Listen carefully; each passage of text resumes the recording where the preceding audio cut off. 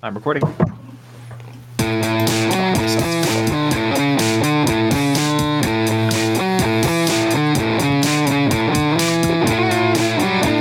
Hey all, welcome back to Chapter Chumps. We're your chumps, here to talk some chapters.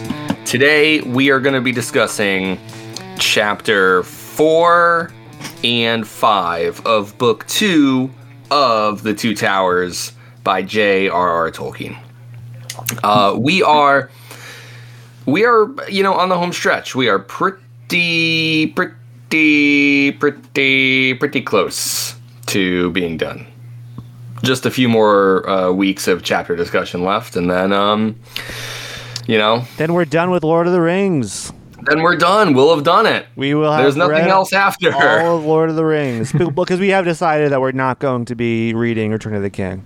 Yeah, it's just more fun. It's kind of like when we finished reading the Dune saga, and it was like, do we want to read like Sandworms and Hunters of Dune? Nah, let's just it's like that's not real. Let's keep it open ended. Yeah, Return of the King is like it's not the real series. It's I don't recognize it. No, because I mean people, as is commonly known, an imposter of J.R.R. Yeah. R.J.J. Tolkien wrote it because he did die in a car crash right after finishing Two Towers. And you can ask any QAnon follower, and they will tell you the same thing. First, you'll have to find one, but if you ask them, they will tell you that.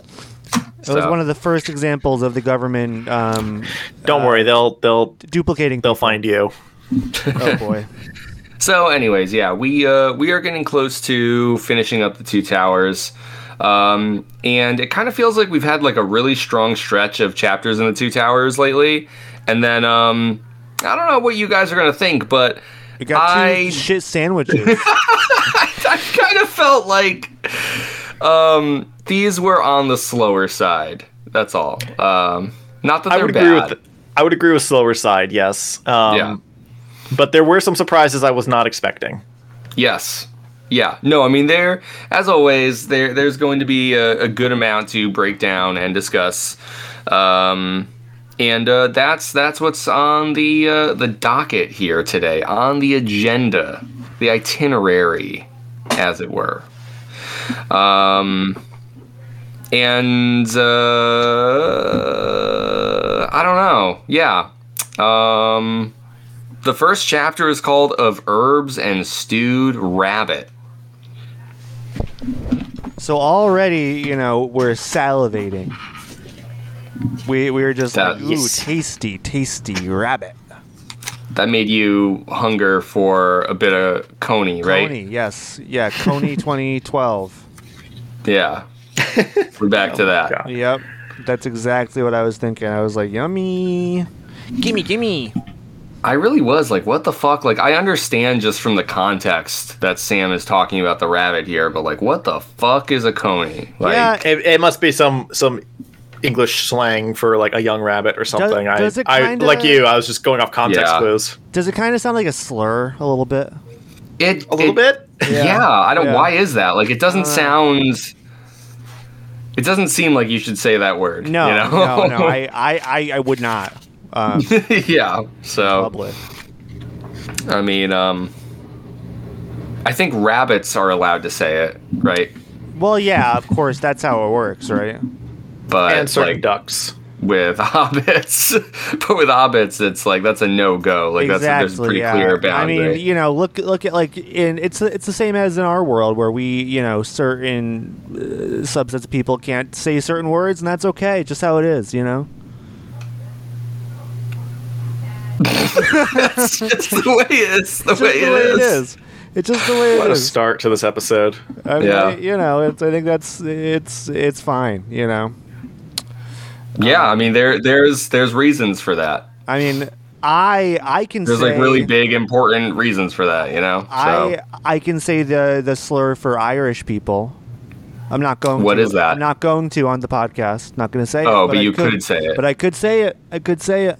You sure you don't want to? Because I don't even Does it have to do with like potatoes? No. Taters. Taters. Do they call them taters? They call Irish people taters. That's actually that is it. By the way, I'm pretty damn Irish myself, so it's okay. We all are. Yes, we all have the pass. We have the tater pass.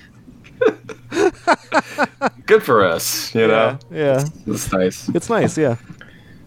Gee, who could have told me that Connor Kelly is an Irishman? That's true. It's true. You know, I still have souvenirs for you guys from Ireland. You guys got to get over here at some point. Oh yeah. Yeah, totally. I mean, like, hey, when we are done reading and we are watching the Peter Jackson movie, which totally listeners you can look forward to. Our discussion. Not if you want to watch the movie, you should just go do that yourself. We don't have any rights to share the movie. No, because they're all invited to your house, Josh. We can watch with all of our listeners together, and the address is. They're invited in to listen. The address is the hyperlink that they can follow to the podcast, in which we will discuss the movie together from my house. I gotta memorize your address because I can't think of it off the top of my head. To be fair, I could never memorize your address either. I have to text you almost every time. True. I've got Connor's address memorized. It's a bunch of numbers. It's like too many numbers. Yeah, it sounds like you really got it memorized. It's like bunch of numbers in one. Yeah, bunch of numbers with a street name. The street name. But no, not like the normal amount of numbers. It's like it's more than usual. Like it's two separate numbers in one. Not like one big number. It's like two separate numbers. Like it's like three numbers. Yeah, hyphenated. Hyphenated, exactly. It's like fucked up. Yeah. It's dumb. It's dumb living in the city. I'm over it. You know, it's like then there's a letter at the end, and the street's a number, and you're at the corner of Number Street, and no one knows, and Letter Street. No one knows. People from New York City love to say like, "Oh, you can't get lost because it's like a grid or whatever." It's like you can get lost. I don't know where the fuck I am. Yeah. You know. Yeah. Fuck your grid. All right. Let's talk about some rabbits and stuff. I want to talk about herbs. Yeah, we'll start with the herbs. Let's go around. What's your favorite herb, Connor? What's your favorite herb? Rosemary. That's a good one. Joshua? I'm too white for this question. There we go. Josh passes. Connor. Oh my God, you failed. Such a garlic. I'm gonna say garlic. Such a tater answer, honestly. Wow, garlic's an herb, right? Sure. Or is that considered a spice? I don't know. My favorite herb is spice melange. Not an herb. The cinnamon I got you for Christmas. Not an herb. Oh no, some people would consider it an herb. Well, if you're including only yourself in that count, then yeah, I guess. There's definitely a scene in Children of Dune where Stilgar calls it an herb.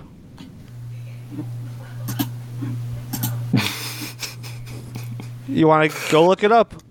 It's there. I don't know. I'm gonna go back and re-listen to all of Dune Dudes and see what I can find. I'll get back to you on that. Perfect. Let me know. All right. So this chapter here, chapter 4, Sam and Frodo are continuing their journey into Mordor, following Gollum. And where we last left off, they made it to the Black Gate, which is like the main entrance into Mordor itself. And it was like way too heavily guarded. They're like, we can't do this. And Gollum says he knows this other way to get in because after he escaped... the voice. Yeah. I'm kidding. You paused, so I thought you were going to get the character. No. Sorry. So from when he escaped, he knows this like other route, and it's through Minas Morgul, which used to be Minas Ithil, which is like the sister city to Minas Tirith, which are the cities that have been founded by the men of Numenor. I think even more so, like, we could talk more about it. I think Minas Ithil itself was founded by Isildur specifically, and then Minas Tirith was founded by the men of Numenor, but they don't have the connection to Isildur, which is kind of a point of contention between Boromir and Aragorn. We, like, sort of now realize, I think. Yes, I think you're right. I think the thing is he calls them towers. So founding, I think built is more of a better term instead of founding, and it's weird. They're towers that are in of themselves cities or surrounded by cities, so it's kind of ambiguous. Yeah. And yeah, the men of Numenor used to have a king, but the king went north and died, and so they had the stewards. Yes. Take over, and they're basically like elected or something, and they've been running Gondor for the past like 46 generations or whatever it is. Yeah, it's been many centuries. Yep, and Boromir was from that line, and then Aragorn's from the dead king line, and apparently the king's line didn't die with him. Yeah. I am going to want to come back to that in a bit more detail, but that is all worth noting. And good lore. Yeah, I think it's pretty interesting. I like the way that it's like slowly introduced to us. It's like, here we are, more than 2/3 into this book. The second book here, which is itself 2/3 into the story. Yes. And it's like, yeah, we're still kind of expanding on these ideas that were first introduced to us in Fellowship. So I think that's cool to have it like slowly unfold as you like meet different characters who have more to say. But where we're at now, so right, Frodo, Sam, Gollum are heading to Minas Ithil, and as they're going through the land, they're going further south. They end up taking a break where Frodo is resting. Sam asks Gollum to get him stuff to help him cook so he can make a meal. Gollum does so, brings back the rabbits. Then Gollum is all like offended that Sam is cooking. He's like, didn't realize he was actually going to do all that, and he fucking hates it. And then, Frodo finally, Sam gets Frodo up, and Frodo's like, hey, I'm grateful for the food, but it might be dangerous for us to have a fire here. We really shouldn't do that. Like, we're like essentially in the land of the enemy. Should be careful about that. Sam's like, don't worry about it. Well, people do indeed show up because of the fire, but it's not orcs. It's the men of Minas Tirith. Gondor. It's the men of Gondor. Right. It is the men of Gondor. And they're like, hey, what's going on? We kind of get like an initial meeting, and then the next chapter expands more on like on their relationship and how that evolves. But the chapter kind of wraps up with their initial meeting, and there's a battle because the men of Gondor are there to fight the men coming up from the south to aid Sauron, and so they fight. And then, the chapter ends with an Oliphant like storming through the woods, and Sam is in complete awe. We get an actual Oliphant. We do. And so that's, I think that, it's about the long and short of it there. What do we want to say about this chapter? Connor, why don't you start? Yeah, so I mean, the main, like the meat of this chapter is more intrigue with the tensions between Sam and Gollum, and they're kind of heating up a little bit. Specifically, Gollum is kind of sick of taking Sam's shit. A little bit. Sam does treat him pretty poorly throughout this chapter, and yeah, at the last request Sam makes of him, Gollum pretty much just says, "Go fuck yourself." Not doing that shit. Which is cool. I'm team Gollum, team Smeagol. Yeah. And yeah, I mean it's it's very similar to that other chapter that the same thing kind of had. Well, when they first took control of Smeagol, and so yeah, just another kind of version of that where Frodo's sleeping and Sam and Gollum are kind of at odds. Yeah. But I mean, it wasn't a bad chapter. I like I said, they're just kind of like pushing each other closer to the edge, and yeah, eventually something's got to give, and of course, at the end of this chapter, we lose our small pal. Yeah, the breaking of Team Smeagol. Yeah, I know it's very sad. And then yeah, we have the weird part where Sam is just admiring Frodo. Right? Yeah. Like, he's so beautiful laying there. I have the note guy love. Yeah. It is guy love for sure. Yeah, but it's a nice little chapter that just kind of leads us into the next chapter, which I think is the more important one. Yeah. Yeah, this chapter definitely has a bit of walking around in the woods kind of vibes. Yes, for sure. There is a bit more that happens. There always is, It's never just like walking around the woods, but like, every walking around the woods chapter, it's like they're walking around the woods, and then like, the last 2 or 3 pages, it's like, oh, like now the thing that this walking around the woods is leading up to is happening, Yeah. And so it kind of felt that way to me initially, where I was like, well, what's the deal? Like, why is the chapter even titled after like cooking a rabbit? Like, who is like, I'm like, is this whole chapter going to be just about Sam cooking a rabbit? And then it turns out like the cooking is kind of like the setup for, the smoke to happen. And then that's what attracts the men of Gondor. So it's like, I can see how those events lead into one another, but in terms of like what's given to us on the page, Tolkien attributes just as much importance to Sam cooking a rabbit than he does to like the meeting of the men of Gondor and Faramir. Those two things are seemingly equal in his focus as an author. And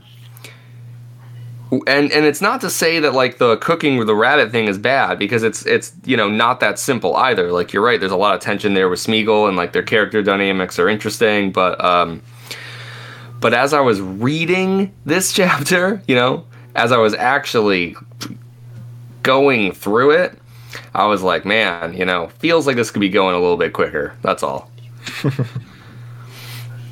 Yeah, but I agree. It does drag a little bit. Yeah, I mean, it could have been.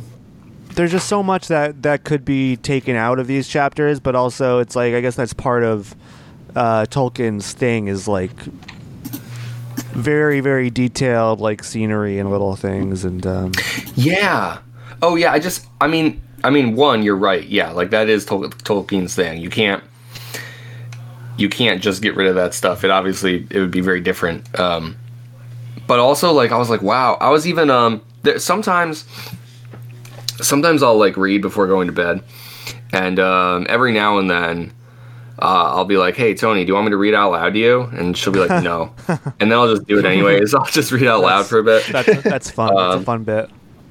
And as I was doing that, it was like going through the part where Tolkien was describing, like, I guess it was wherever they stopped, like by this stream and whatever. But like Tolkien, like for an entire like 2 pages, he's describing like the different kinds of grass, the specific kinds of trees, like the shrubs and the bushes, and like it was insane. It was insane how many like trees he listed. And I'm sitting there like, was everyone like an arborist or whatever in the 50s? Or were people reading this shit going like, I don't know what you're talking about either, Tolkien, you know? Like, how many fucking trees did the common man know back then? I know like 4 trees. Tolkien is listing a lot of fucking trees, you know what I'm saying? Well, I think trees were more interesting back then. Like, not that What kind of a line is that? I think they were, you know, because they didn't have the wealth of other information we could be interested in, you know. So the trees were more fascinating to before the internet, you know. Now we just have maple, oak, pine, and Christmas. Now, there we have it. I told you 4 trees. That's all I know. Now instead of the Amazon rainforest, we have Amazon.com. You know? That is such a sad fucking true statement. Yeah. Uh-huh. Wow. That's Connor, you have outdone yourself tonight. The cookie crumbles. Yeah. Trees were more interesting back then. That's like my favorite Tolkien take you could possibly have. Yeah. You know, it's just you may not like it, but it's true. I don't like it, but you might be right. You in some insane way. You just might be right, you crazy mother effer.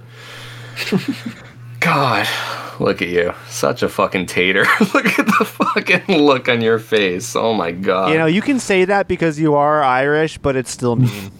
It hurts, doesn't it? It still it does, hurts. Yeah. Words have meaning, all right? Exactly. Josh, what about you? What were you thinking about this chapter? I definitely felt how slow it was compared to... I mean, the last couple chapters have also felt a little slow to me as well. So I just kind of started this chapter and was getting through it, it felt like. But once the men from Gondor show up, that was surprising. I was not expecting that at all. So that really piqued my interest and helped me get through the rest of these 2 chapters. Yeah. Certainly wasn't expecting a battle with the men from the south and the Oliphant just storming off. Kind of reminded me of Stampy from The Simpsons.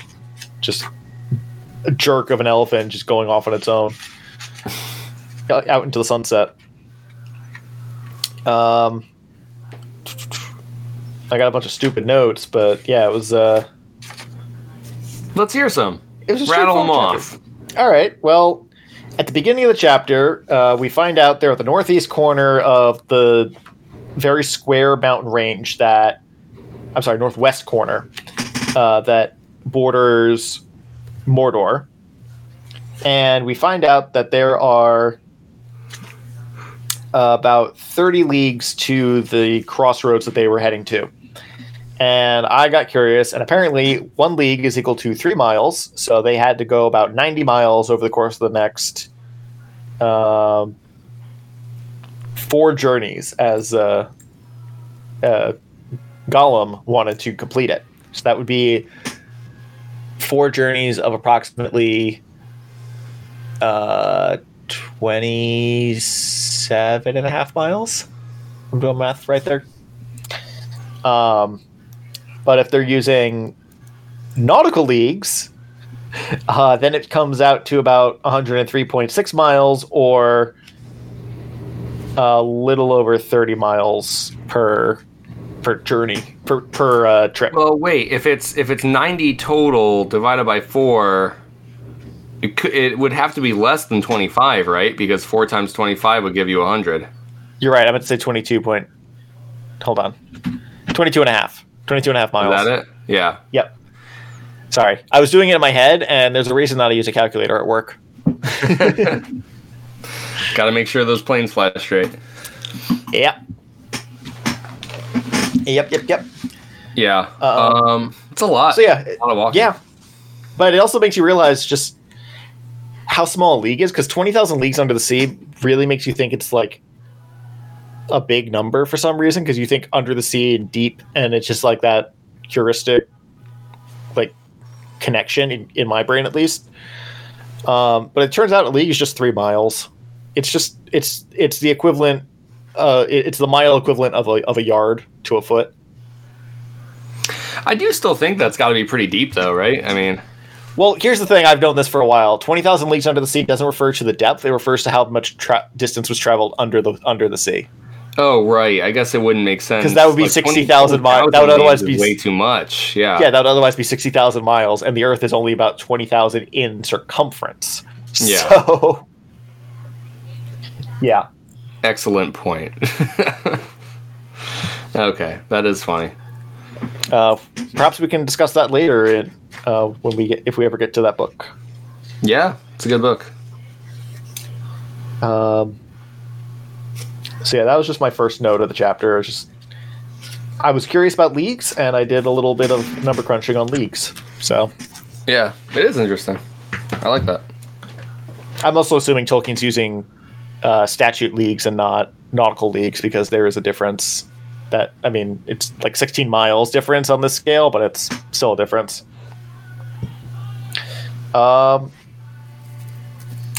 So the guy love portion, when Sam is just checking out Frodo while he sleeps. Let's do it. So, how is it describing it?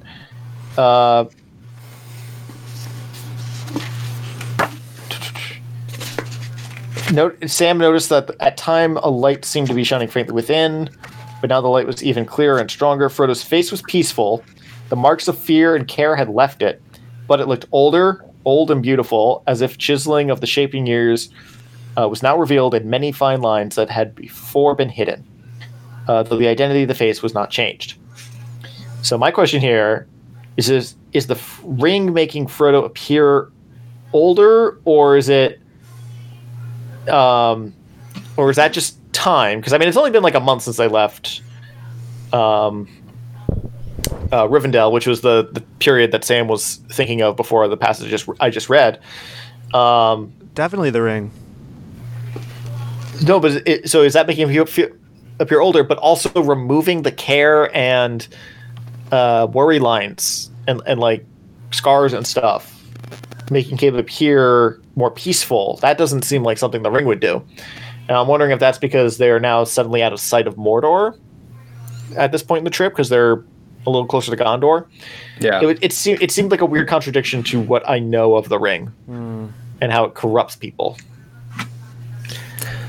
I took it more as just like being on the journey itself has aged him. Like he led a pretty comfortable and easygoing life in the Shire, which was the only life he had ever known, and suddenly he's like thrust into this, life of hardship and, constant toil and journeying and survival.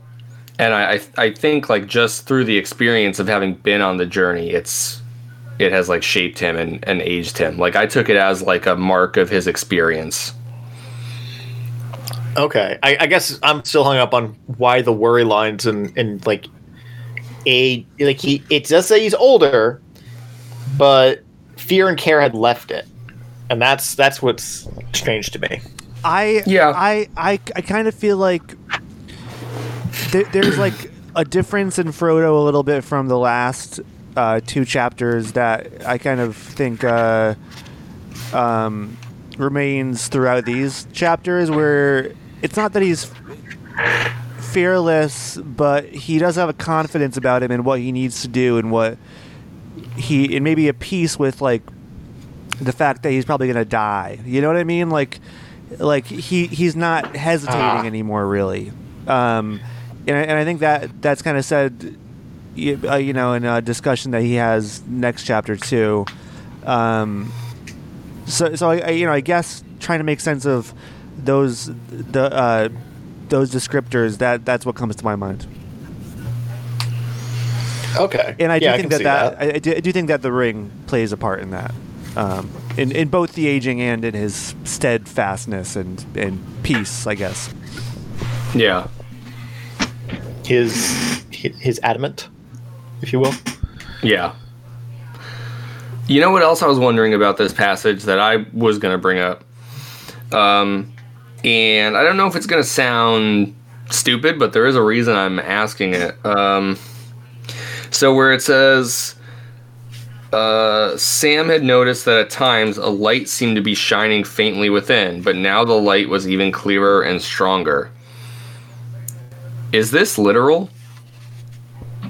You know what that makes me think of is the visual effects from Lothlorien in the Peter Jackson Fellowship movie.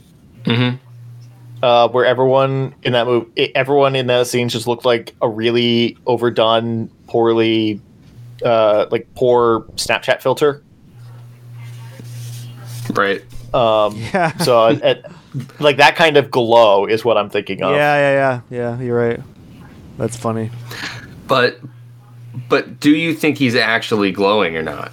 Is there an actual light, or is that something figurative? New thought that I just thought of as you're saying that. It's just Sting reflecting off his face. There's orcs nearby.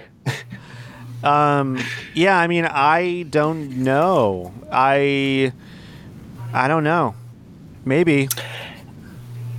I don't think it's literal, because he always talks about Gollum having like green light in his eyes. I think it's more of a reflective quality than like green, envious,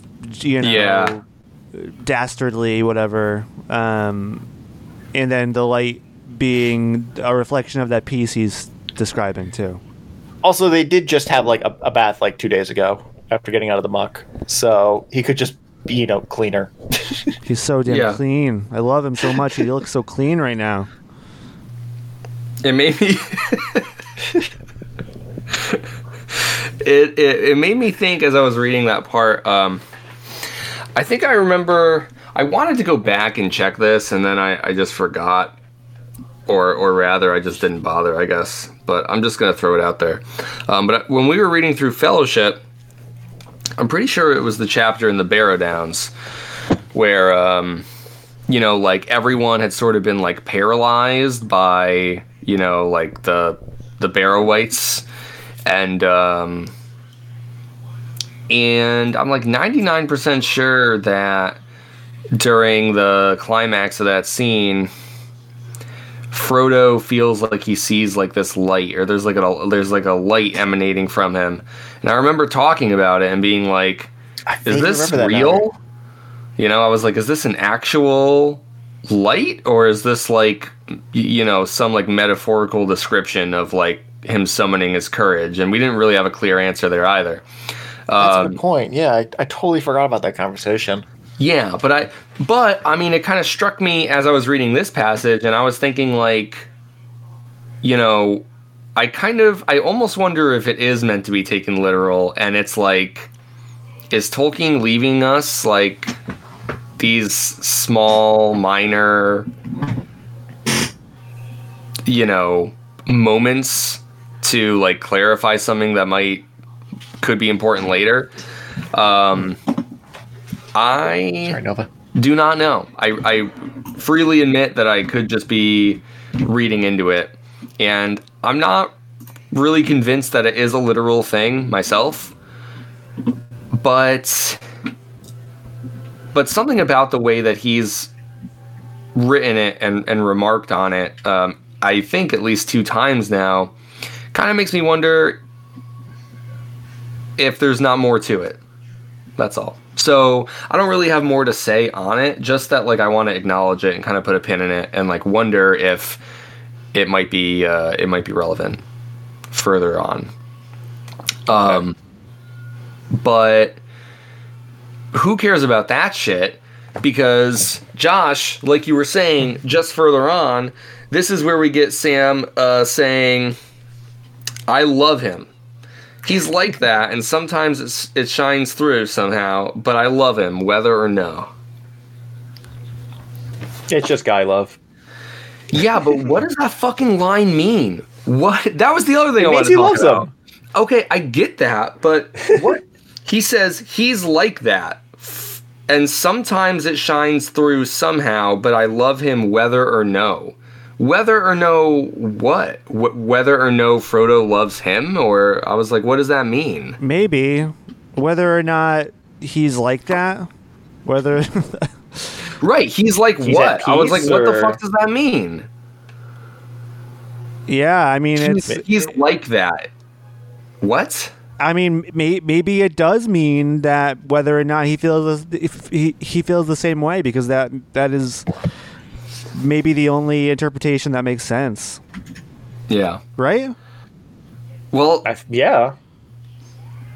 That I makes. guess.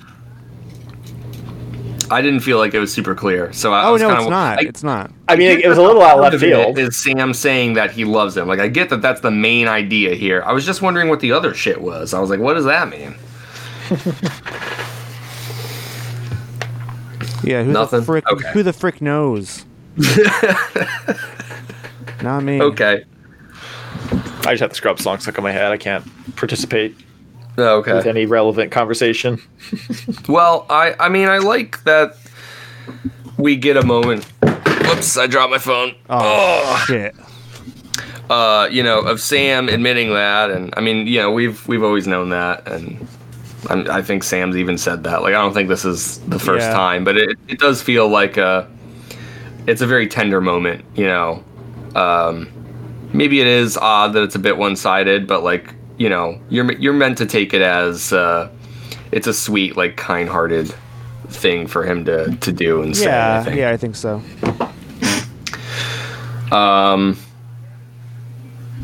How much do you think Sam loves Frodo? What kind of love does he have This for him? much.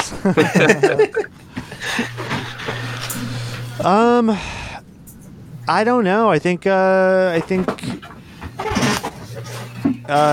pretty odd amount. Like, romantically? Well, Platonically? you asked. I think it's platonic. You asked how much, not what kind of love. Well, that's really what I'm asking. I think if Frodo tried to kiss him, he would oblige. Not just because he's his master, but because he's been waiting for this day to happen. Yeah. That's what I think. Okay. He's been kind of pining for it. Just watching him while he sleeps, and so yeah, I think he loves him platonically, but also he's not opposed to going further. Right. Okay. I think that's kind of where I'm at too. All right. Few notes I wanted to go through.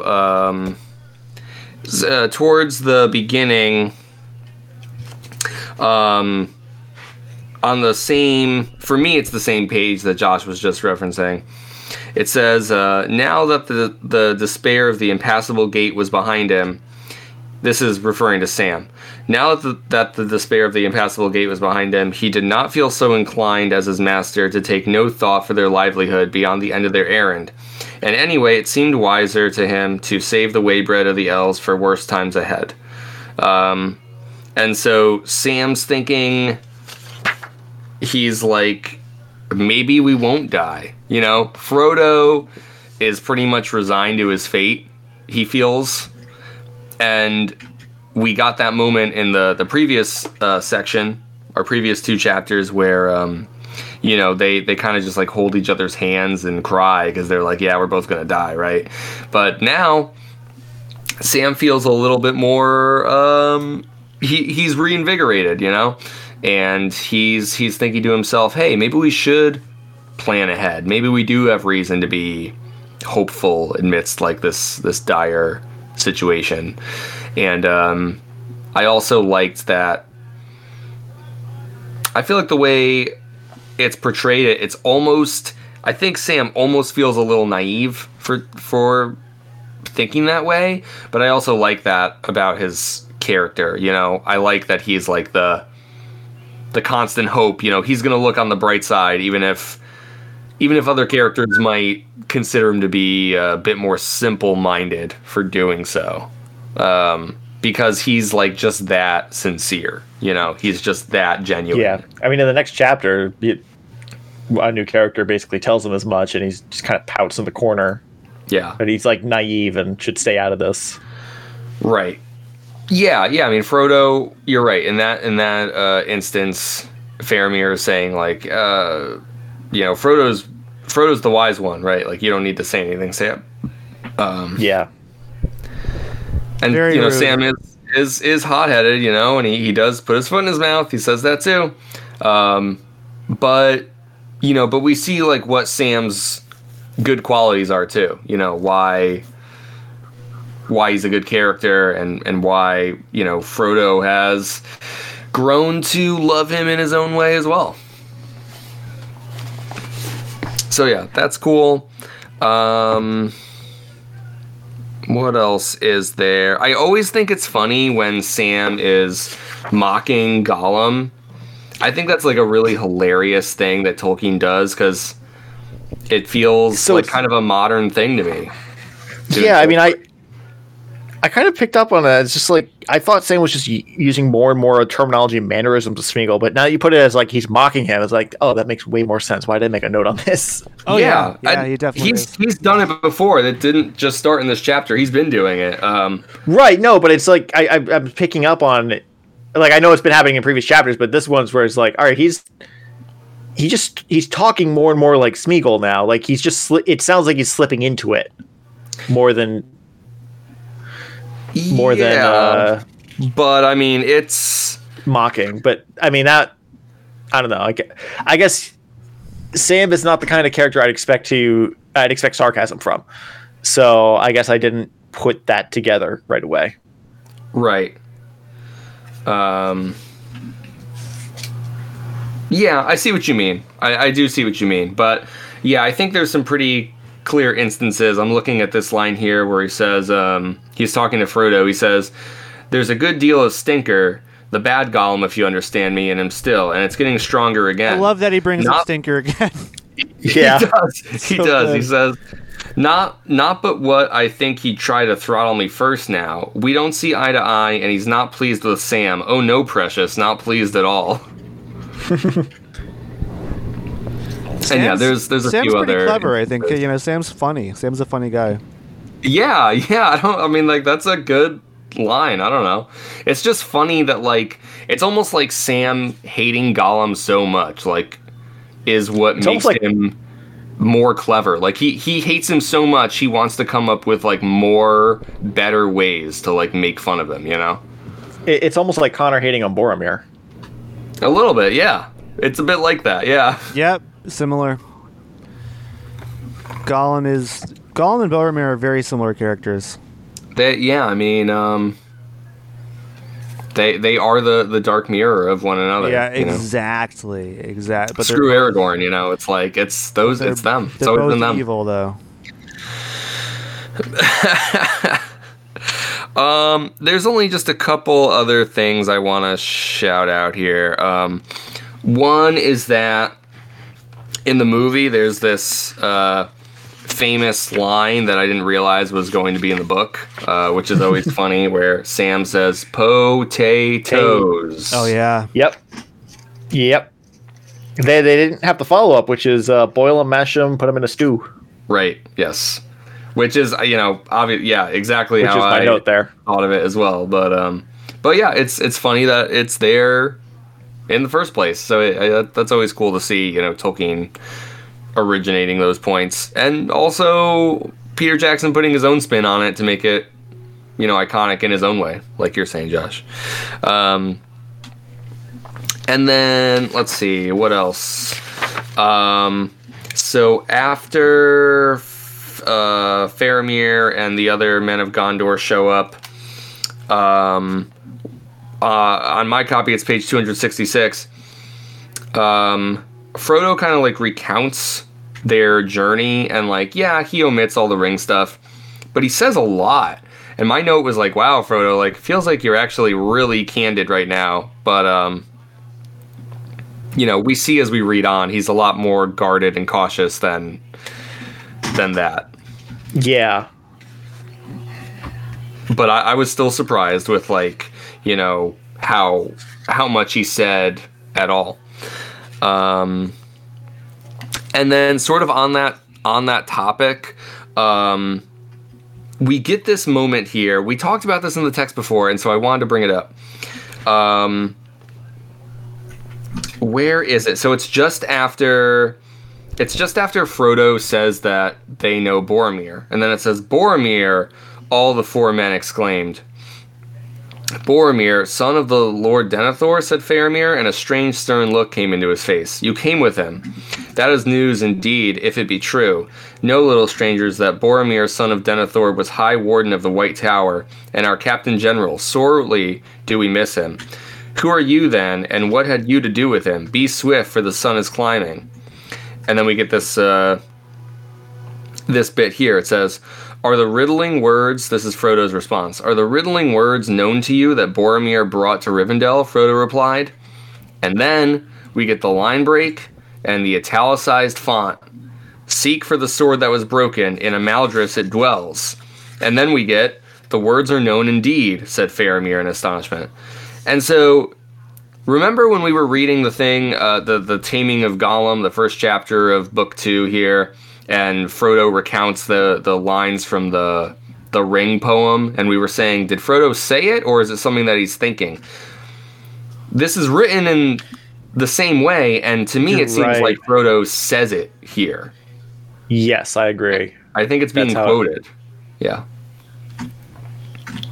So I think it's also safe to say that in that moment with Smeagol, I think that Frodo you're meant to take it as he's quoting it as well. And like when he's quoting like a part of like a poem or a song, it's like written in that way. And maybe we should have thought about that more, honestly, because every time there's been a song that a character says, it's not written like regular dialogue. There's always like the poetic font to it. And I think just because there's less of it here, it's just a line, it felt different, but it's essentially the same, really.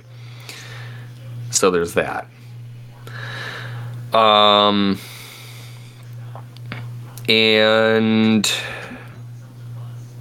there's really only two more things I want to say. It feels like we didn't have a lot to go on with this chapter, but I do have two more notes I want to talk about here. Okay, so one, another thing we were talking about last episode was when they were talking about the men coming up from the south, and we were talking about like, oh, they're dark faces. How is that meant to be taken? You know, is it dark because they have evil intentions, or is Tolkien referencing their skin color? Well, on my copy, page 269, after that guy Sam sees like the dead man from the south, like he stumbles through the trees and then like dies in front of them, you know? Yeah. And we get that. The only other thing I want to talk about is the passage of Sam like reflecting on like the dead guy, which I think was really interesting, and I want to talk about that. But just before that, we get this description where it says,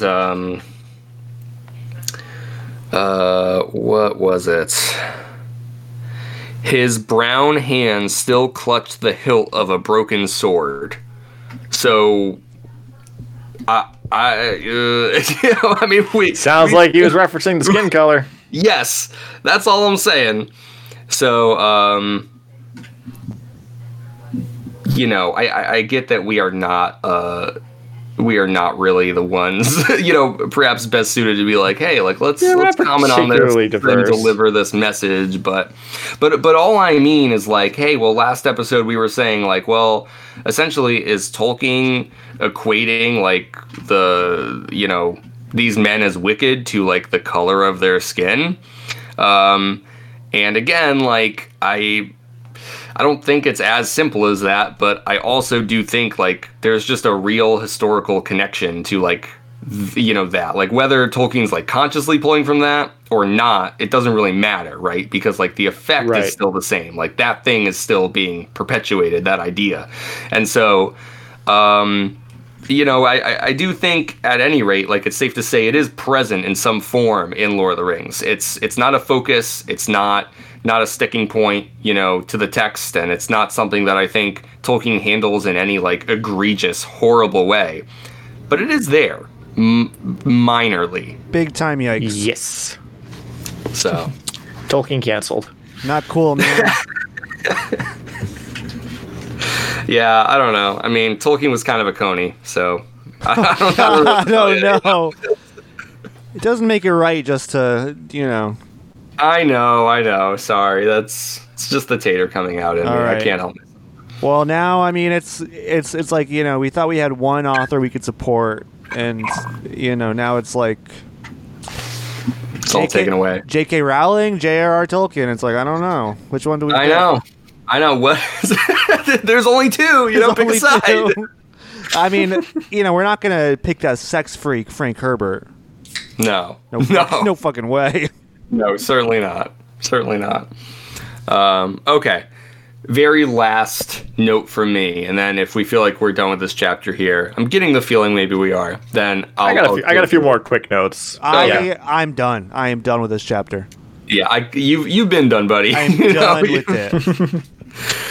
Okay, but I just wanted to, like, I guess, draw attention to Sam's thoughts on seeing this dead body here. It says, it was Sam's first view of a battle of men against men, and he did not like it much. He was glad that he could not see the dead face. Woke up next to a body. Oh, wow. I haven't thought about that song in a while. That's Hostage Calm right there. Hostage Calm, great. Yeah. That was great. Let's Please Remain Calm, right? Yes, it is, yeah. Yeah. Damn, such a good record. For real. He was glad that he could not see the dead face. He wondered what the man's name was and where he came from, and if he was really evil of heart, or what lies or threats had led him on the long march from his home, and if he would not really rather have stayed there in peace, all in a flash of thought which was quickly driven from his mind. So, I think my comments are just twofold. One, that, Sam's like immediate reaction after seeing this is like, hey, maybe these guys that everyone is saying, are evil and just killing, like, really aren't evil at all. Or like, hey, maybe the nature of evil is actually more nuanced than just thinking of it as like a black and white binary where there's good guys and bad guys. And then also thinking about it as like, in contrast to their own journey, because like Sam and Frodo and Merry and Pippin, like the hobbits in particular, they didn't just wake up one day and decide like, hey, we want to like save the world, we want to do like just and noble deeds. Like they really just want to be at home smoking some pipe weed and, drinking ale. Like they do not have like these grand aspirations. But like Sam's kind of musing on for this seemingly evil person, it's like, think of the like hands of fate that have pulled them into this situation, like it's all just circumstantial in the end, like much like how Sam is kind of thinking about how like, oh wow, what sort of circumstances could have pushed this person to do evil if they themselves were not. Similarly, what kinds of circumstances push people to do good, even if they themselves were not trying to do that in the first place? Sam sort of finds himself on the opposite end of that spectrum, where suddenly he's doing something, for the benefit of everyone on Middle Earth, but like that was never his intent. That's just something that he's been swept up into, much like he thinks about how this person could have been swept up into doing harm. So that's it from me. Yeah, that was definitely a part of the story that maybe stopped for a minute, because it's poignant. Yeah, it's brief, but it's poignant. It is, and maybe like the first real like personal notice we've seen of someone dying that wasn't just like an orc. It's like, oh right, like yeah. There's people that are caught up in this too here, I mean, yeah, even when like a good guy character dies, it's always like off screen and or out of the scene rather, and impersonal. It's just like, oh, and so and so was dead, and right. There was a funeral, and people deal with the consequences. But this is like the first like, oh, this person is in front of Sam and he is dead. Yeah. Yeah, it's much more visceral that way. Yeah. All right, so Josh, you said you had a few more notes you want to get through, right, to wrap up our chapter here? Let's see, real quick. Let's see, we did that one.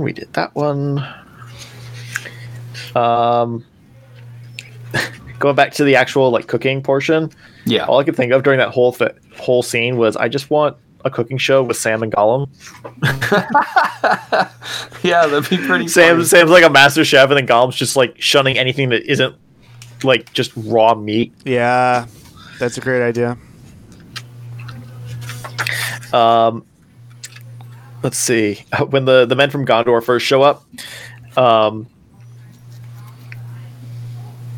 it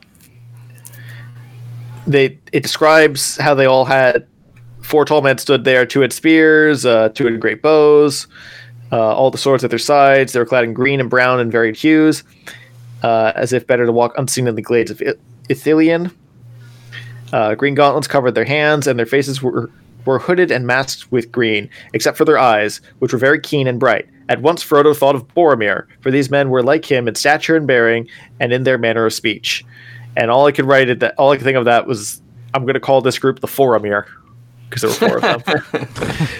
And then we find out the leader is named Faramir, so I'm just like, oh, that was funny. So close. Yeah, so close. That was good though.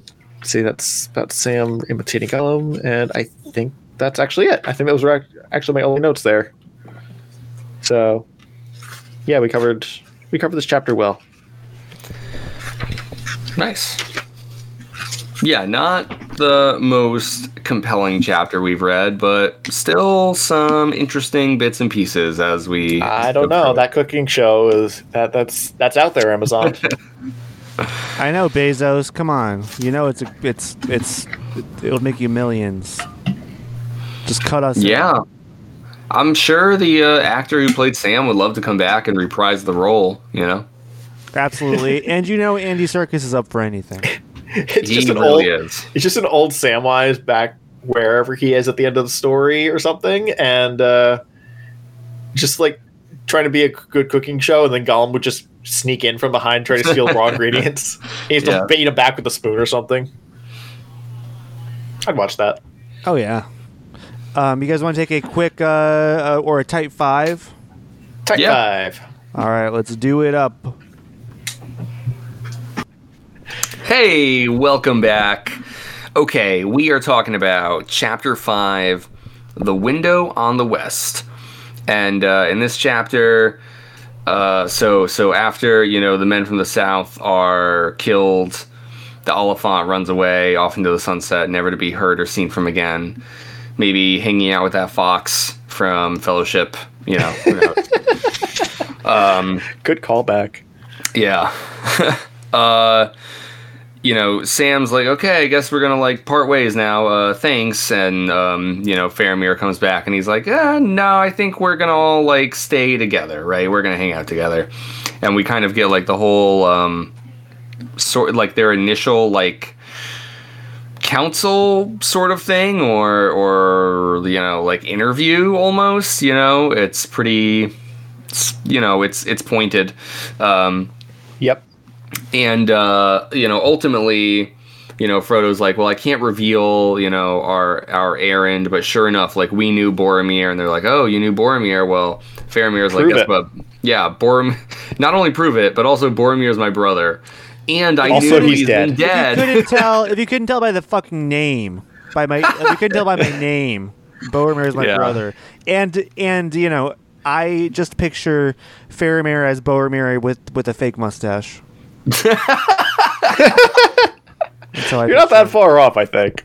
Yeah, it's not even the right color, right? Yeah. Just yeah. It's he has brown mousy hair in the movie, but it's just a thick black mustache. Yeah, exactly. Yeah, exactly. Yes. It's falling off in some scenes. In some scenes, it's red for some reason. Yeah, so Faramir is Boromir's brother. What are the odds? And he also knows that Boromir is dead. he mentions that he saw him. He passed. Boromir's body went by him down the river on a boat, and Frodo's like, "Wow, so you just like withheld that, like you know, this whole time." Yeah. But I get it from Faramir's point of view. It's like, you're claiming to know my brother. It's like, well, these are dark times. You gotta be sure. He thinks that maybe Frodo is the one that killed him. Frodo and Sam killed him and left him. True. But after a while, they feel like they're at a point where it's like, okay, we don't know the whole story, but like, we feel comfortable enough together at least.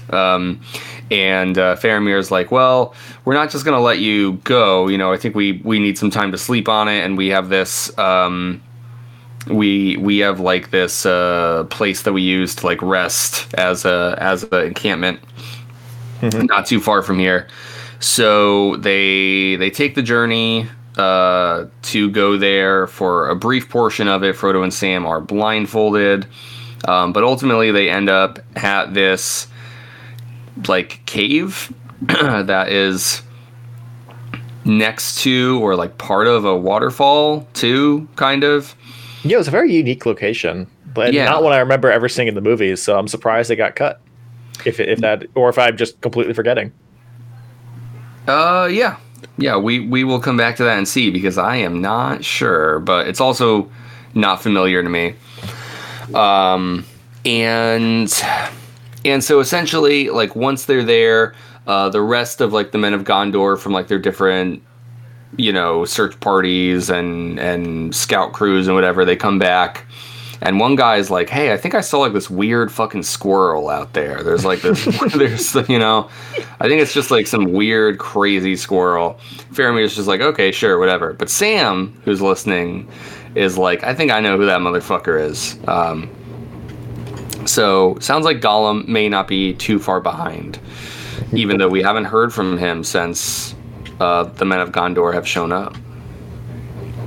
You look like you want to chime in, Connor. I'm just saying, he's never too far behind. Right. You can count on him to be in the periphery somewhere, Yes, somewhere. He's reverted to the Mines of Moria mode, where he's just skulking in the background. Right. Yeah, clearly he's not thrilled about this change of, the party here. And yeah, so Faramir and the others are hospitable, and they give Frodo and Sam, like a really nice meal and a place to sleep. And before they turn in, Faramir's like, hey, I want to have a conversation, just the three of us. So they talk. We get into kind of like a whole thing where they're sharing more about like each other's journeys and their past and their lineage. But Sam, who's excited about, he feels a bit more comfortable now, and I think it sounds like they've had a bit to drink, too. Yep. But he kind of blurts out that they are carrying the One Ring.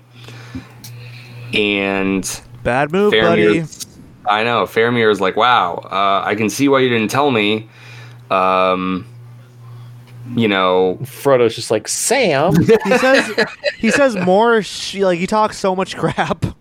Yeah. It is kind of funny, but ultimately, Faramir does his best to be reassuring, and he's like, hey, I said if I ever got my hands on whatever, crazy weapon my brother was looking for, that, I would vow to never use it. Like, that's not something I want. And he's like, I'm gonna hold to that. I truly believe that. And so, Faramir is saying at this point, like, hey, I know you have the ring, but don't worry about it. Because I'm cool, guys. It's all good. And, I think with that's pretty much where it ends. Faramir's like, well, get some rest, and then we'll kind of see what we want to do in the morning, because we're not even really sure if they're going to split up or not, I believe. And I think that's kind of where our chapter ends, where they're ultimately able to rest and recuperate here.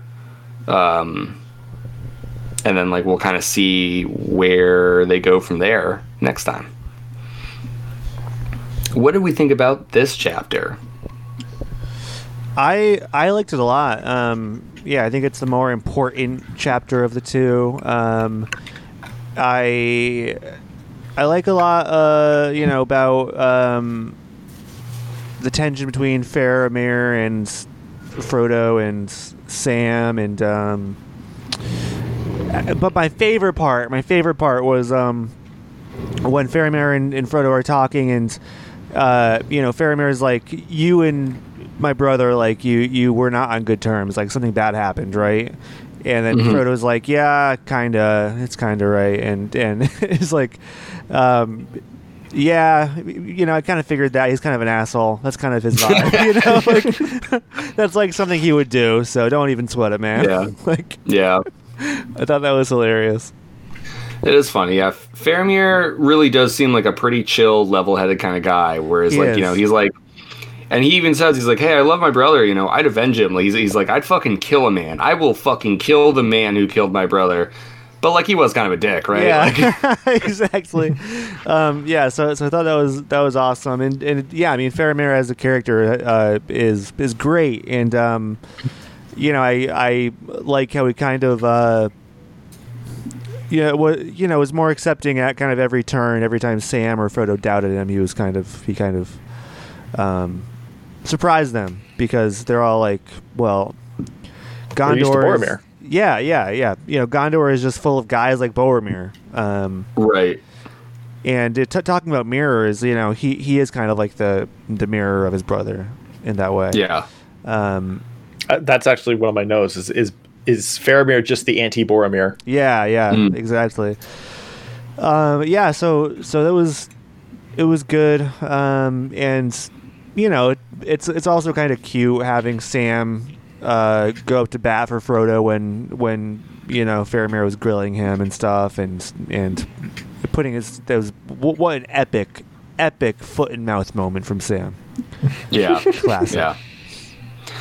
Yeah, I mean, let it not be said, Sam will stick up for his man, Yes. He's not just going to let his master, the one he loves, get spoken to in this way. Absolutely. He has a heart of gold,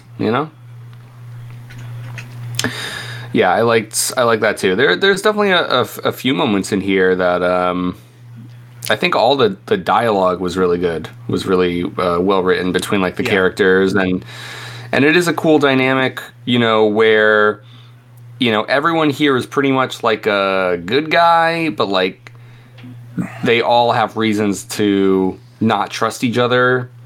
And so I like when things feel a little bit more complicated that way too, where it's not just like, oh yeah, like I'm so glad we ran into you, like, thanks for helping us out. It's like, okay, they're telling us they're here to help, but like, how much can we even really trust them? Yeah, exactly.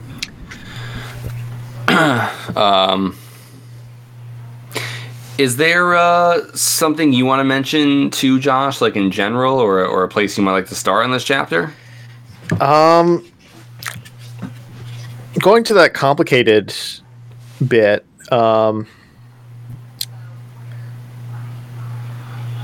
I did have a note where they do spend like a couple pages just rehashing the same plot points we've had for the last 2 books, and basically rehashing their journey in detail. And then I was just thinking, like, as boring as rehashing old plot points can get to be in other stories, the fact that this is done with a new perspective in Faramir and a somewhat flawed perspective in Frodo, because his information is not up to date as ours at this point.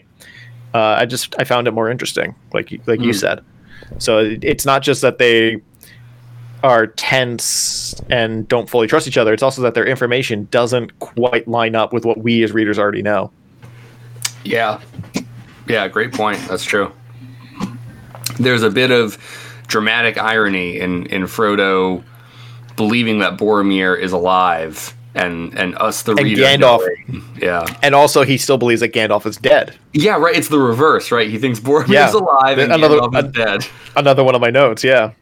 That is true. I didn't even think about that, like, reversal, but that is pretty funny. Thought he's wrong on both counts.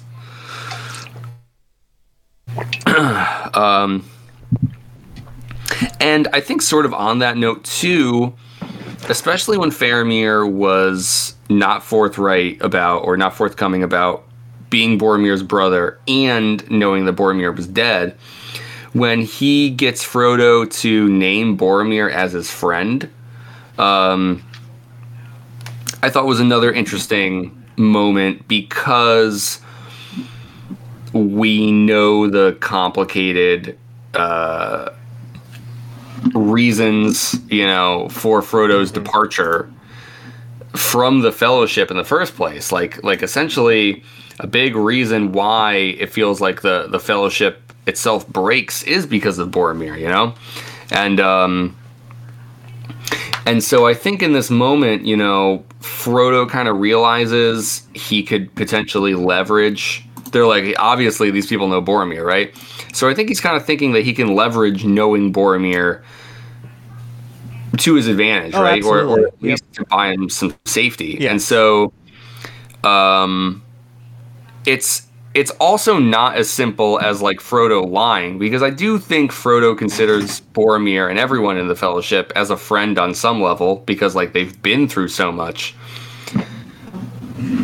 But there's like, it's a very loaded moment when Frodo is like, yes, I would call Boromir my friend, right? And it's like, again, right, like you get that difference in what the characters are saying and what you as a reader are privy to, and it's like, well,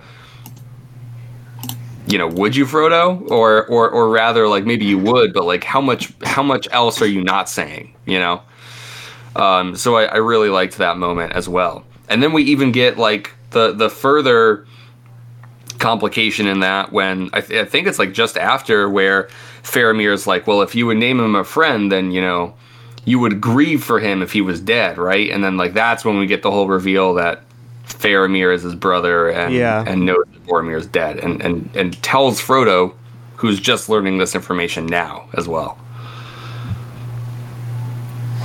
Yeah. I mean, it's a loaded scene for sure.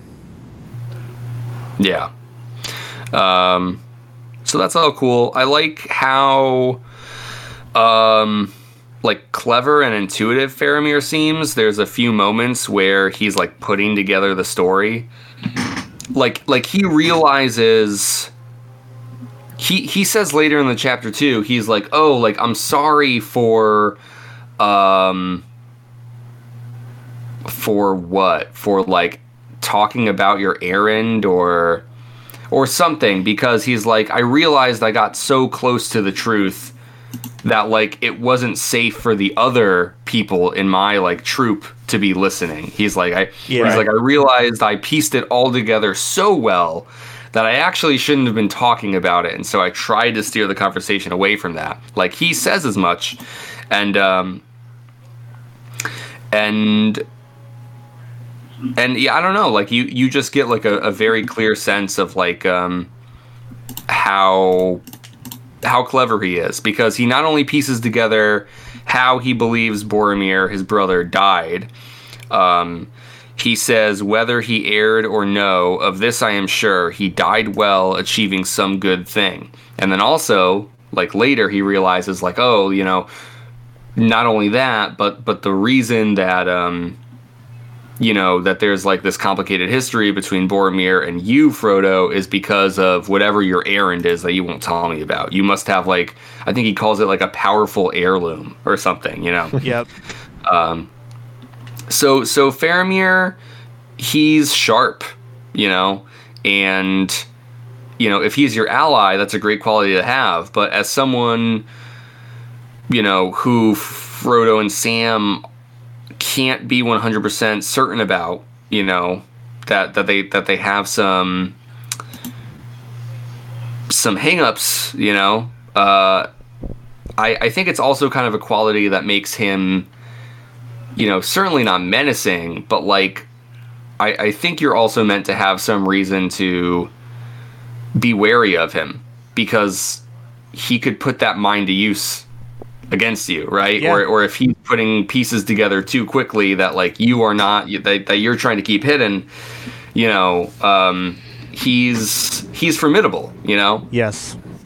And so there's kind of that push and pull between like, oh, you know, he's here to help, right? But also like he's almost like too smart for his own good. It's like because they're trying to keep this, you know, this journey a secret. Mm-hmm. And you know, I think that's actually kind of funny because at the end of the chapter, Sam was like, "Yeah, you're kind of like Gandalf. You know, you kind of remind me of Gandalf." And that's also a thing that Gandalf does. He can kind of deduce things. Right. Just by context and you know, body language. True. Yeah, I kind of came away from that very like last line as like, what about Faramir is like Gandalf at all? Like I was kind of stumped by that, but I think that's a good point, Connor. Because I really wasn't sure what Sam meant, but you're right. That's something that they share. You just drinking out of a 2-liter Pepsi bottle there, buddy? I'm just going straight from the 2-liter. Yeah. I don't want to, because I've got a glass of water that I was like, okay, I'll chug the water so it's done, then I can pour my soda into the glass or the cup or whatever. And I was like, no, I don't want to. I'll take my time with my water and I'll just drink from the 2-liter because no one else is drinking it. You know, why not? Right? Who cares? Who cares? It's kind of fun. It's a dude's world, you know. We're just living in it. We're just living in it. All right. What else here? You got a couple notes you want to shout out, Josh? Yeah, I got a few more. I thought Frodo did a good job of standing up for himself. When all he could really say to Faramir at first was basically just, it's classified, to effect. I thought his ability to get around Boromir's questions, even as Boromir was piecing it together, was really well done. You mean Faramir? Faramir? Did I say Boromir? Yeah, I meant Faramir. Oops. They're so alike. It happens, I know. The mustache slipped off. Good one.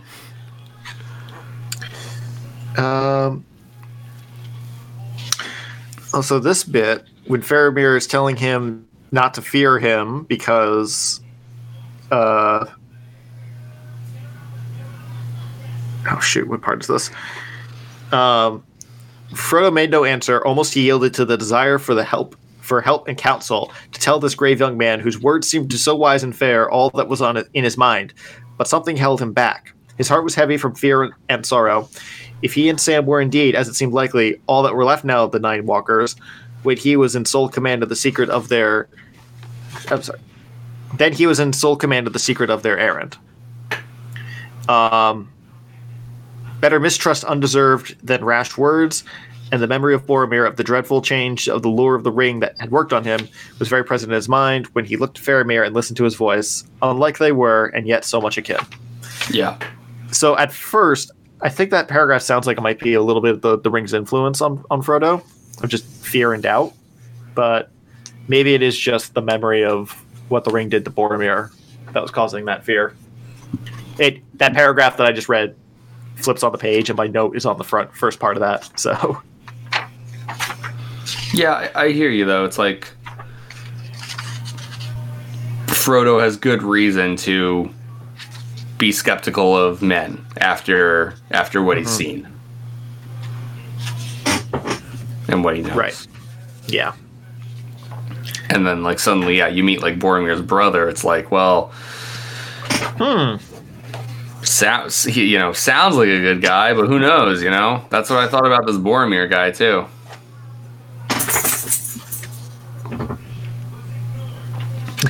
What about, I wanted to talk about, I forget who brought it up earlier, but, like, towards the beginning of our discussion, it was you, Josh. We were talking about how there's also, like, this distinction where the men of Minas Tirith are not themselves a lineage of kings and are, like, a descendancy of stewards. Yeah. Because the king died. The last king died like generations ago. Yep. And had no heir. And it is kind of hilarious. Well, yeah, he left, but like he's got to be dead by now, right? No, I mean like there was no heir when he left Gondor, I think is what was it? Because Aragorn came from somewhere. Well, yes. Well, yeah, I guess you're right. Would he had to have been from that king? Is that what that is? But then I get confused because there's like the two kingdoms. So I was like, oh, is Aragorn a descendant of? He's a descendant of Isildur. Like, would that have been during a time when Minas Ithil still stood? And since there were two cities, were there like two kings, or is it not that at all? I guess it's not that at all, right? There's one king. There's one unifying king of like all men, who I guess is the king of Gondor. Is that it? Hang on, I think I just found the passage. Kings made tombs of splendor that house more splendid than houses of living, and counted old names on the rolls of their descent dearer than the names of their sons. Childless lords sat in aged halls musing on heraldry, in secret chambers withered men compounded strong elixirs, or in high cold towers asked questions of the stars. And the last king of the line of Anarion had no heir. That's not explaining what happened to the king. But the stewards were wiser and more fortunate, wiser for they recruited the strength of our people from the sturdy folk of the seacoast and from the hardy mountaineers of arid Nimriest. And they made a truce with the proud people of the north that often had assailed us, men of fierce valor, but of our kin from afar off, unlike the wild Easterlings or the cruel Haradrim. And they ended up being the Rohan. Faramir's father is the 26th steward. Yeah. Where's the bit about? I do see this passage here. It says, for we reckon back our line to Mardil, the good steward, who ruled in the king's stead when he went away to war, and that king was Aenir, last of the line of Anarion and childless, and he never came back. That's what I found here. Okay, yeah, that's what I was looking for. Okay. So yeah, as far as they know, he was childless. But again, Aragorn came from somewhere and has apparently a claim to the throne. Maybe that'll get explained better in a later part of the story, because the next book is in fact titled Return of the King, so I think that might have something to do with it. Right. Yeah, no, I see. That makes sense. Because, right, like, the reason that Aenir and the others were king in the first place is because they're part of the lineage of Isildur, which would mean that it would mean that this king who left childless, like you're saying, Josh, must have had a child unbeknownst to them, right? Because otherwise the bloodline couldn't continue. So, yeah, there's that interesting split there. And I don't know, I really like the way that Boromir and Aragorn kind of personify like their people and like that schism. Faramir has this great memory that he shares. He says, and this I remember of Boromir as a boy, when we together learned the tale of our sires and the history of our city, that always it displeased him that his father was not king. How many hundreds of years needs it to make a steward a king, if the king returns not, he asked. Few years, maybe, in other places of less royalty, my father answered. In Gondor, 10,000 years would not suffice. Alas, poor Boromir, does that not tell you something of him? Yeah, I think it does. Right, I just really like, I mean, and it feels kind of tragic. I think the way that Tolkien gives us all this, you know, I kind of think you're meant to have an opinion on Boromir more like Connor's. I kind of think that Tolkien writes Boromir in Fellowship where he only gives you the bits where you're gonna think like, yeah, this dude is a bit of like an asshole, right? Like he kind of sucks. And now, after his death, Tolkien chooses to flesh out his character a bit more, you know, give you some more relevant pieces of information on like his background, his history, you know. And just speaking for myself, I kind of felt sad for Boromir. I think he's a bit of a tragic figure in this light, but we learned that too late. You know, that is of course the tragedy of it. But we learn it too late. You know. Yeah. Still can't stand the bastard. Yeah. Stupid horn. Yeah, it doesn't. It's like it doesn't excuse his actions, but like we get more and more reasoning on like why. Yeah. Why he of all of the members of the company like was most susceptible to desiring the ring, you know. For sure. And Faramir goes into even more detail. There's this other like later in the chapter, he talks about like how he kind of believes it's a failure of men as a whole, like as a race. And he says, I have a note here on this passage. He says, what was it?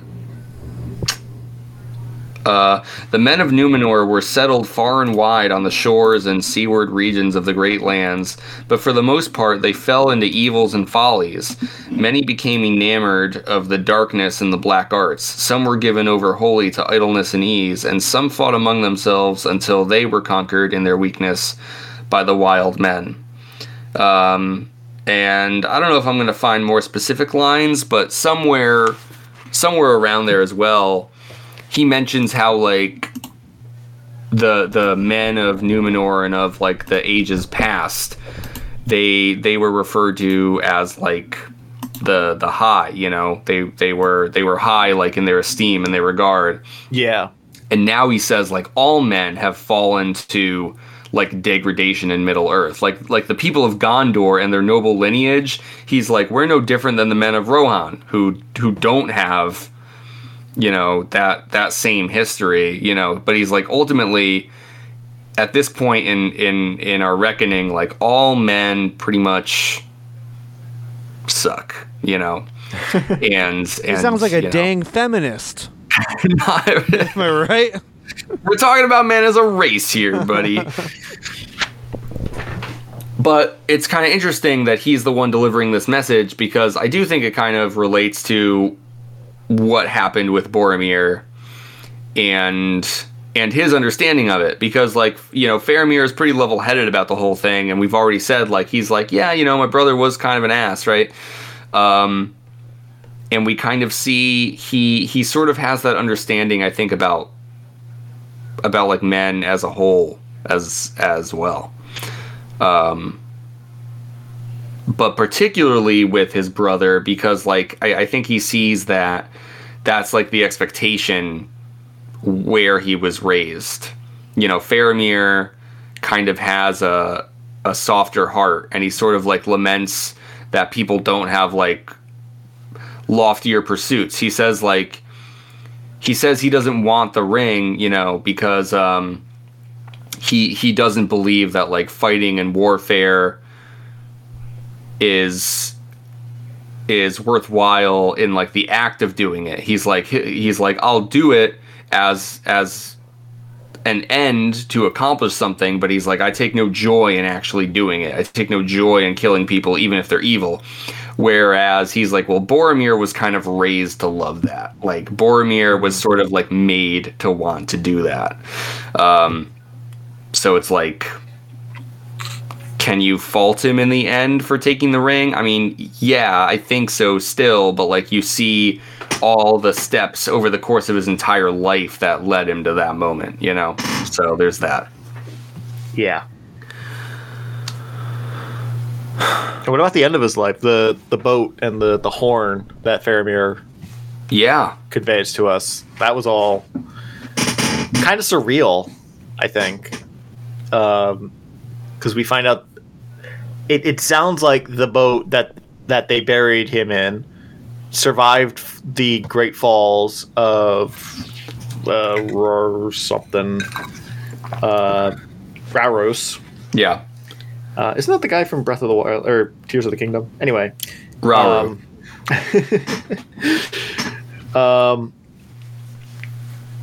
Yeah, and it just floated down the river, half sunk, and then Faramir heard the horn when Boromir was blowing it in Fellowship, or no, beginning of this book, Right.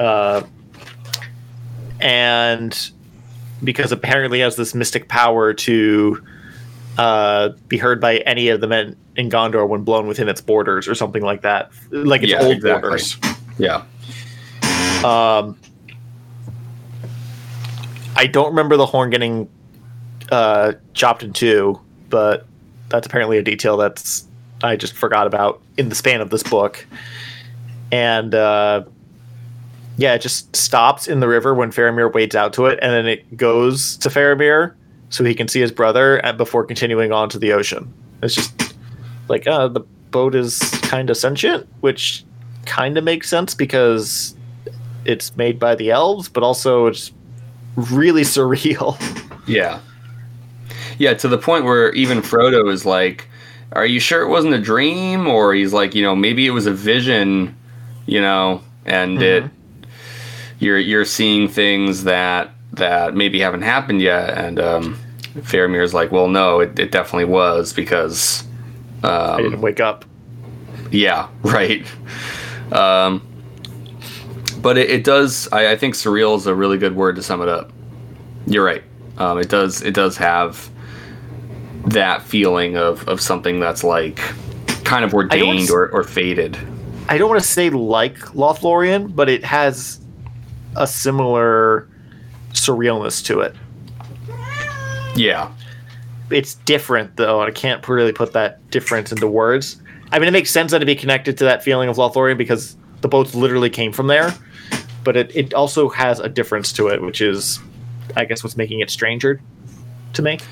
Yeah. I mean, I think it's a difference in, like, it feels like this impossible coincidence happened because of their brotherhood.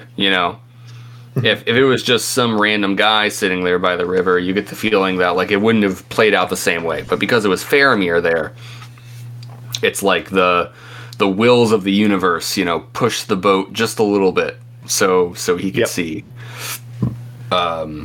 Exactly. And I mean, maybe so. Obviously, like Lord of the Rings is a fantastical kind of world where things like that, probably can happen, and the characters seem to Faramir, I think, at least seems to interpret it that way. He seems to think it was some sort of fated moment. This wasn't just like, oh wow, thank God I was by the river. It was like, no, like there were things that happened to create this moment. It was not a coincidence, in his mind. And I think, yeah, just I do like that moment. I don't have a lot to say about it, but I do like the way that Boromir is described, especially like how, using Tolkien's words, I think, like how fair he looks and how at peace. And thinking about the way that Faramir puts it, which is like, he died well, achieving some good thing. And we kind of get that idea too, where it's like, oh, Boromir's last act isn't really trying to take the ring. It's like defending others, Yep. And I do think we're meant to think that he redeems himself in death. and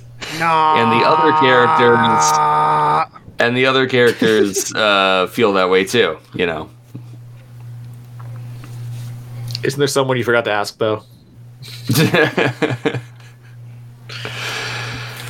I'm not interested. It's, once you're drinking straight out of a 2-liter bottle of Pepsi, I don't know. I think your opinion's kind of forfeit, Fair enough. So,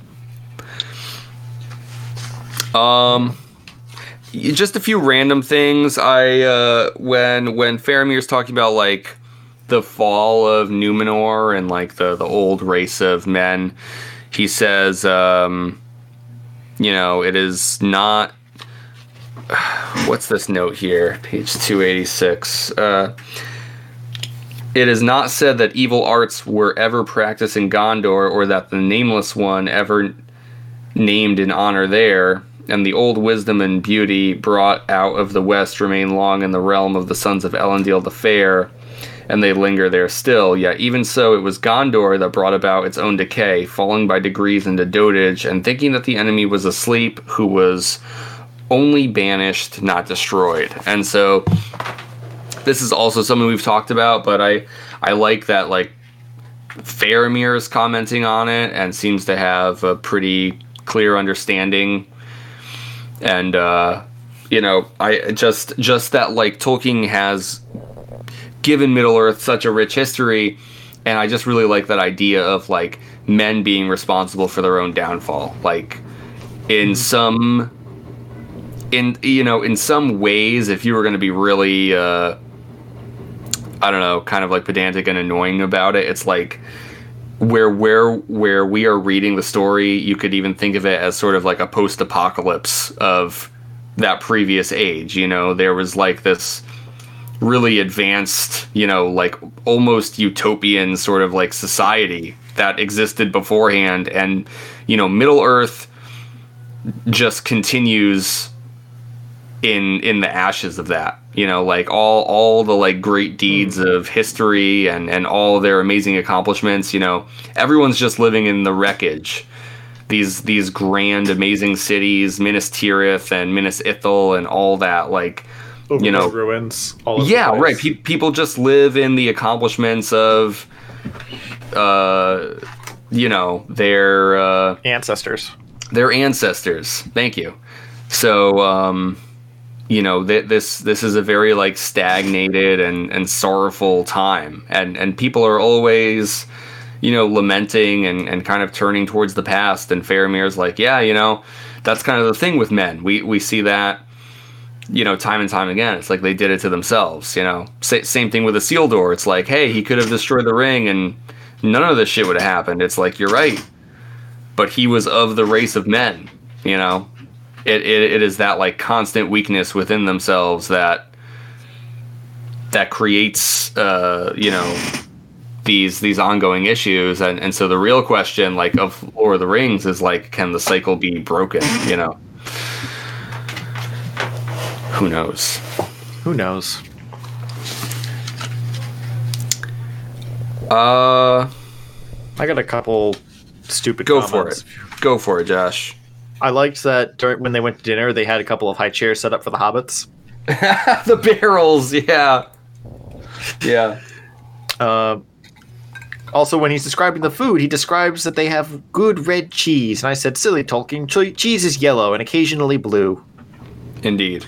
The only time I've ever seen red cheese is the wax that some cheese comes covered in. That's the only thing I could think of, too. But that's not cheese, that's wax. I don't know, but I had the exact same thought, Josh. It is I had no edible, idea though. what it would be. It is edible, But it's still not cheese. but it's The still, cheese that is red. It's still delicious though, so you can call it cheese. I'll take your word for it. God, I need to go to bed soon, but I also just want to go to the fridge and just pull out a fistful of shredded cheese to eat. Do it. Now. Cheese party. Do it, man. The last note I have is on a line towards the end of the chapter, where Faramir says, where does it start?